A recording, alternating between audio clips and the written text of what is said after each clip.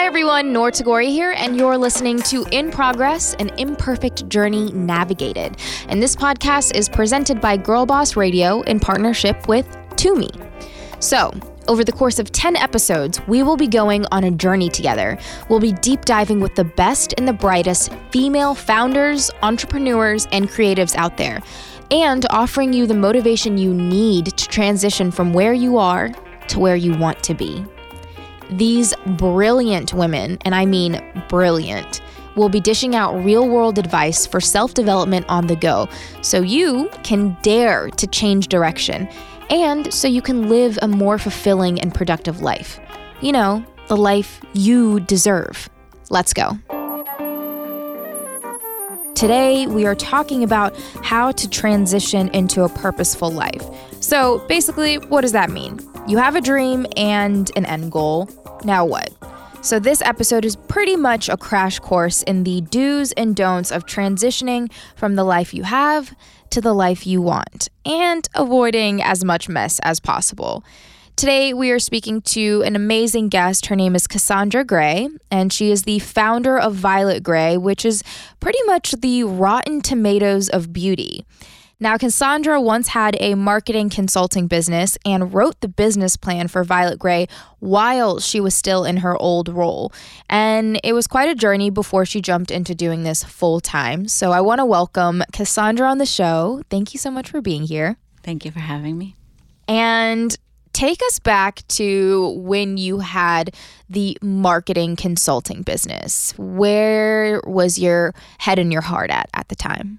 I wanted to start a company, since I'm 20, and was constantly dreaming and scheming up ideas and, thinking. And when I was dreaming, I was mostly dreaming about a team of people that were executing something that I wanted to build. That was the dream.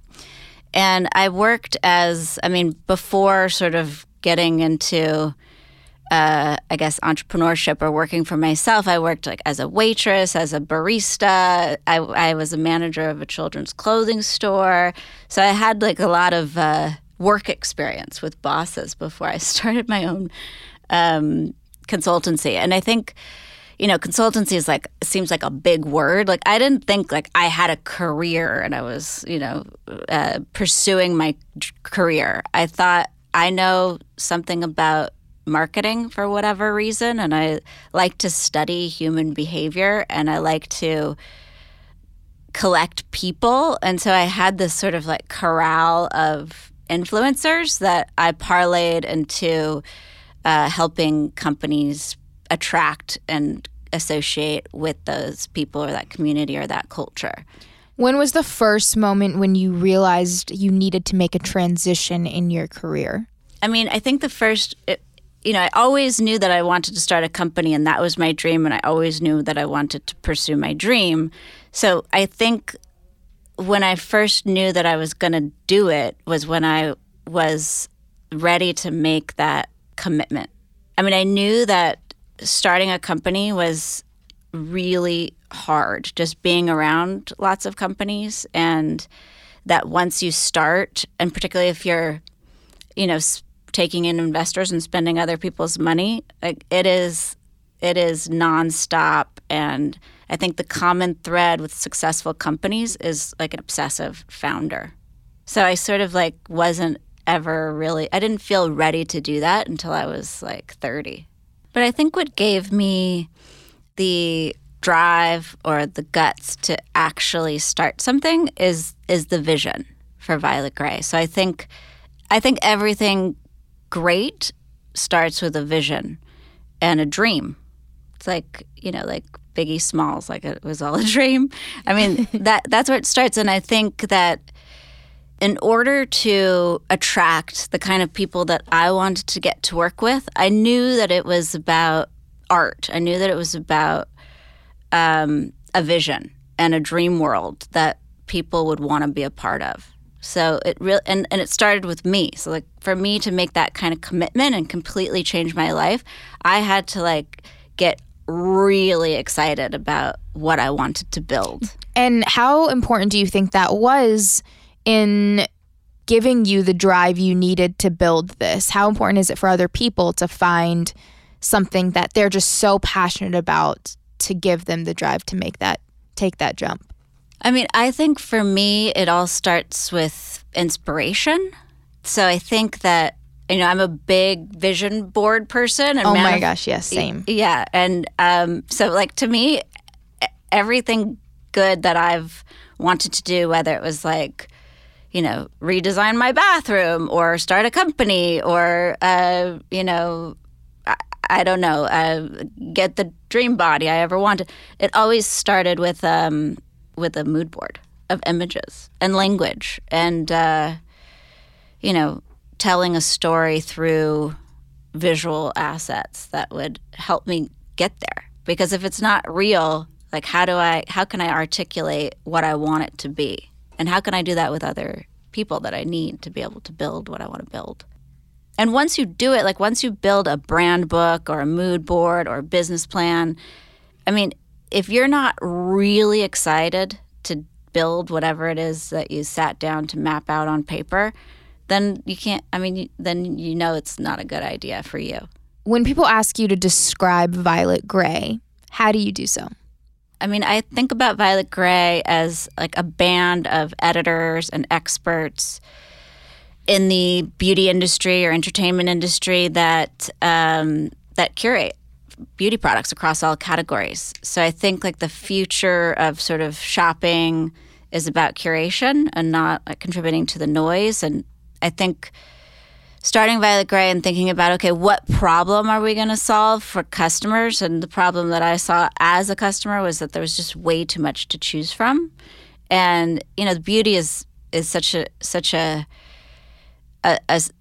broad word and space. So it's really to me about the self-esteem and sort of living the best version of yourself or living your best life is, I guess, what they say. So yeah, I mean, I think we describe it as, we're very much in the service business and we're very much about curating for our customers. And we think about everything we do with the sort of box of like, does this strengthen our relationship with our customers? Does this garner his loyalty?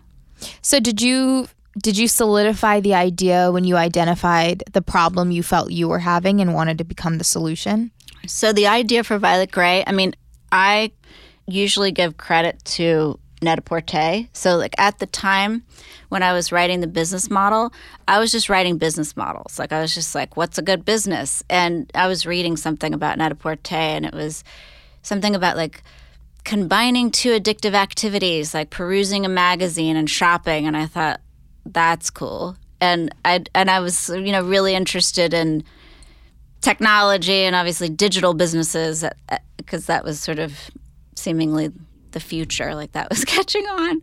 So, there was nothing like Net-a-Porter in the beauty industry. And as a beauty consumer, I found that, I thought that the process of like going to the store or reading something in a magazine or hearing something from your trusted best friend or whatever, and then having to go to the store and wait in line and, all that stuff just felt like a problem we could solve with the internet. Did you eventually feel like this was becoming your purpose? My purpose has always been innately to create.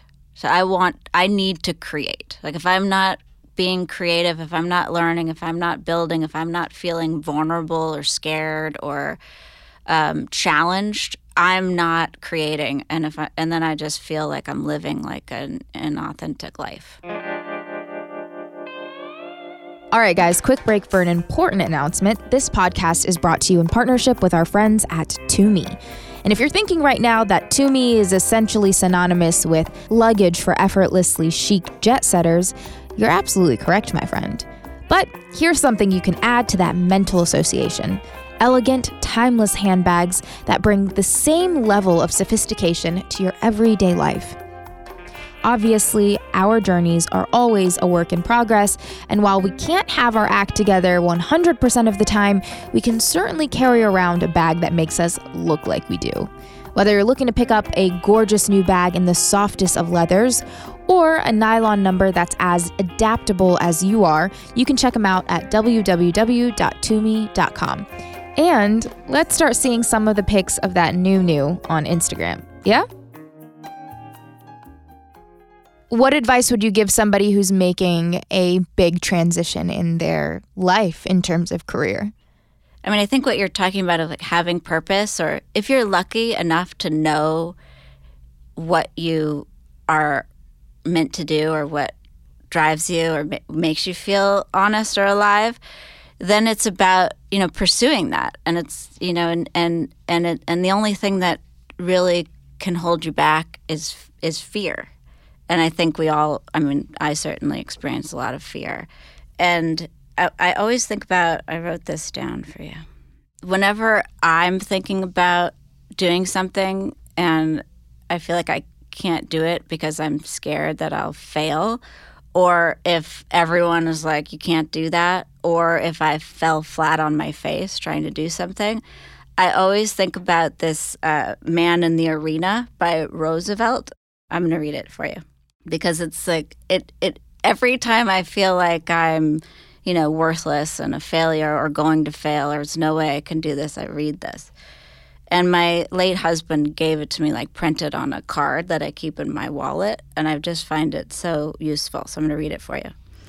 It is not the critic who counts, not the man who points out how the strong man stumbles, or where the doer of deeds could have done them better.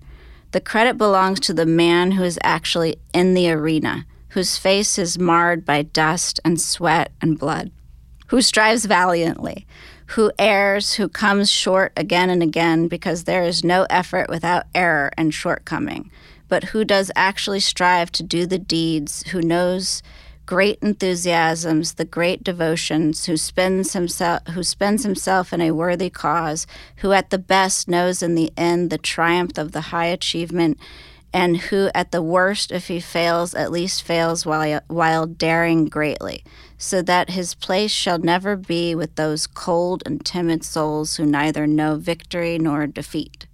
That was amazing. That's so good. What about that makes you feel comfort in those moments?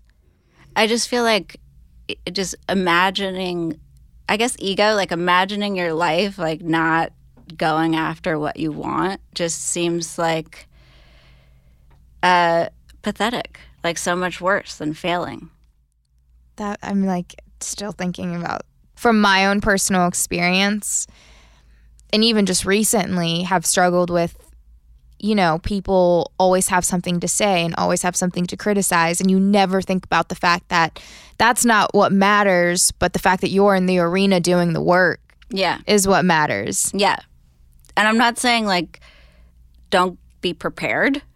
I think like you can like jump off a cliff and you might survive, but if you like pack a parachute, like the odds are better. So I think it's, I think the odds are in your favor. The odds are in your favor. I also think that, don't be afraid to ask for help. All the companies or all the people doing cool things that I've seen usually always have had a mentor or even like a village of mentors. And I think oftentimes, like if you're vulnerable or you have doubt or, you're just not confident because you feel like you don't know what you're doing. I mean, the fact is that most entrepreneurs don't know what they're doing. And usually they're trying to go down uncharted waters. And so when you talk to other entrepreneurs or people that could help you, like they respond to that, like just being transparent, like I don't know what I'm doing, but I want to do this and I need your help. Was that easy for you though? Because oftentimes there's like a misconception that you look weak when you ask for help, and the reality is you can't get anywhere without help or being able to ask for help or mentorship or at least maximizing on your potential. Was that hard for you at first? Yeah, and it kind of goes back to the importance of vision again and being able to articulate that vision, whether it's in words or in a book. I think that if you are really passionate about what you want to do, and that shows in your body language and in your words and in whatever, presentation materials that you're sharing with whoever you're asking for help from, it's very rare that someone doesn't want to help you. So it's about passion and drive and being able to articulate that. In a sense, I think that there's also an aspect of humility there. Yes. Because you have to kind of squander that pride and ego that makes you feel like you can't go and ask for that. Yeah, and you're like, I don't know what the fuck I'm doing. Can you please help me? And oftentimes people that have built things know how to help you. And now being one of those people that's gone through, wartime, early stage, building a company life, wartime, first-time CEO, founder. I mean, I've been through it all. And if somebody comes to me and asks me how I would deal with this problem, I usually know the answer in this particular area of like the first 5 years of building a company. I don't know all the answers, but I know a lot about that. And I know it because I made a lot of mistakes. So it's like fun for me and fulfilling for me to be able to share that. What was the biggest challenge for you in starting over that way? I had a lot of support. And so I was raising money for a couple of years, sort of like slowly. I was trying to raise money for a couple of years and wasn't really able to raise money around the business plan until year 2 of trying. So I would say the biggest challenges were raising money to be able to do it. I mean, I think all of that time of visualizing what I wanted and like building out business models and really studying what I wanted to do, I had the luxury of being able to have the time to do that. I think that would be a part of starting the business, but I didn't really feel like I was building until I raised a seed round of funding and hired my first employees. You mentioned something earlier that was really interesting, and it was the fact that you recently hired your own CEO. So you hired yourself a boss. I did. So yeah, we could talk about that transition too.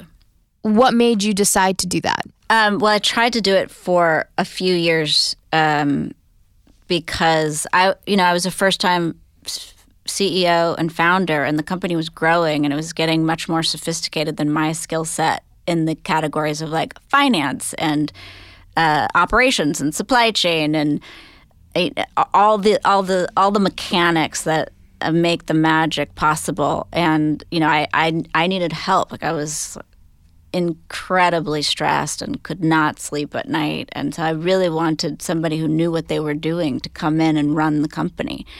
And it was really hard for me to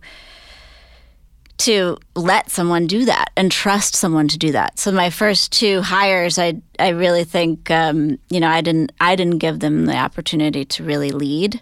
And this time, it's been about a year, and my CEO, April Uchitel, is just phenomenal, and she's my boss, and she's tough.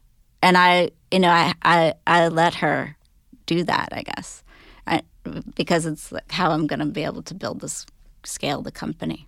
I mean, that takes a lot of self-actualization and understanding that there is something bigger at play here, which is your company and the message that you're bringing along and the brand that you're bringing along. What kind of advice would you give to people about just really being able to look in the mirror and say, this is my skill set, this is what I'm good at, let me learn how to delegate and let me learn how to do what's best for my brand or my mission so that we can grow together? Well, I think it starts with having faith. And the biggest benefit to having faith is, once you do it, as hard as it is, even if you're on the verge of, bankruptcy, you're doing it. And you're literally living your dream. So when people ask you how you're doing, you're like, hey, I'm living the dream. And it's real. So whatever phase you're in, as hard as it is, you're doing it.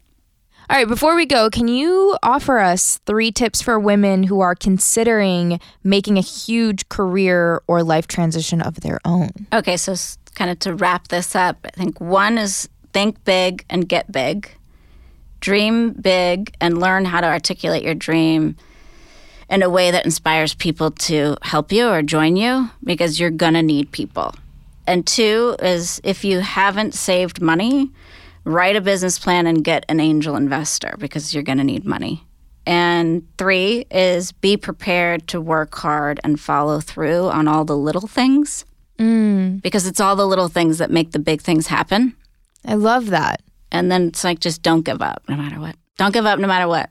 That's just like a reminder As they 3 say times. in Alcoholics Anonymous. Don't drink or use drugs no matter what. No matter what. This is a perfect way to wrap this episode. Thank you so much, and we will see you next episode. For more information on Cassandra Gray and her company Violet Grey, check her out on Instagram at Cassandra Gray, and that's Gray, Grey, and Violet Grey, and on Twitter at Violet Grey. And you can visit their website at, you guessed it, violetgrey.com. Thank you so much for listening to this episode of In Progress, presented by Girl Boss Radio in partnership with Toomey.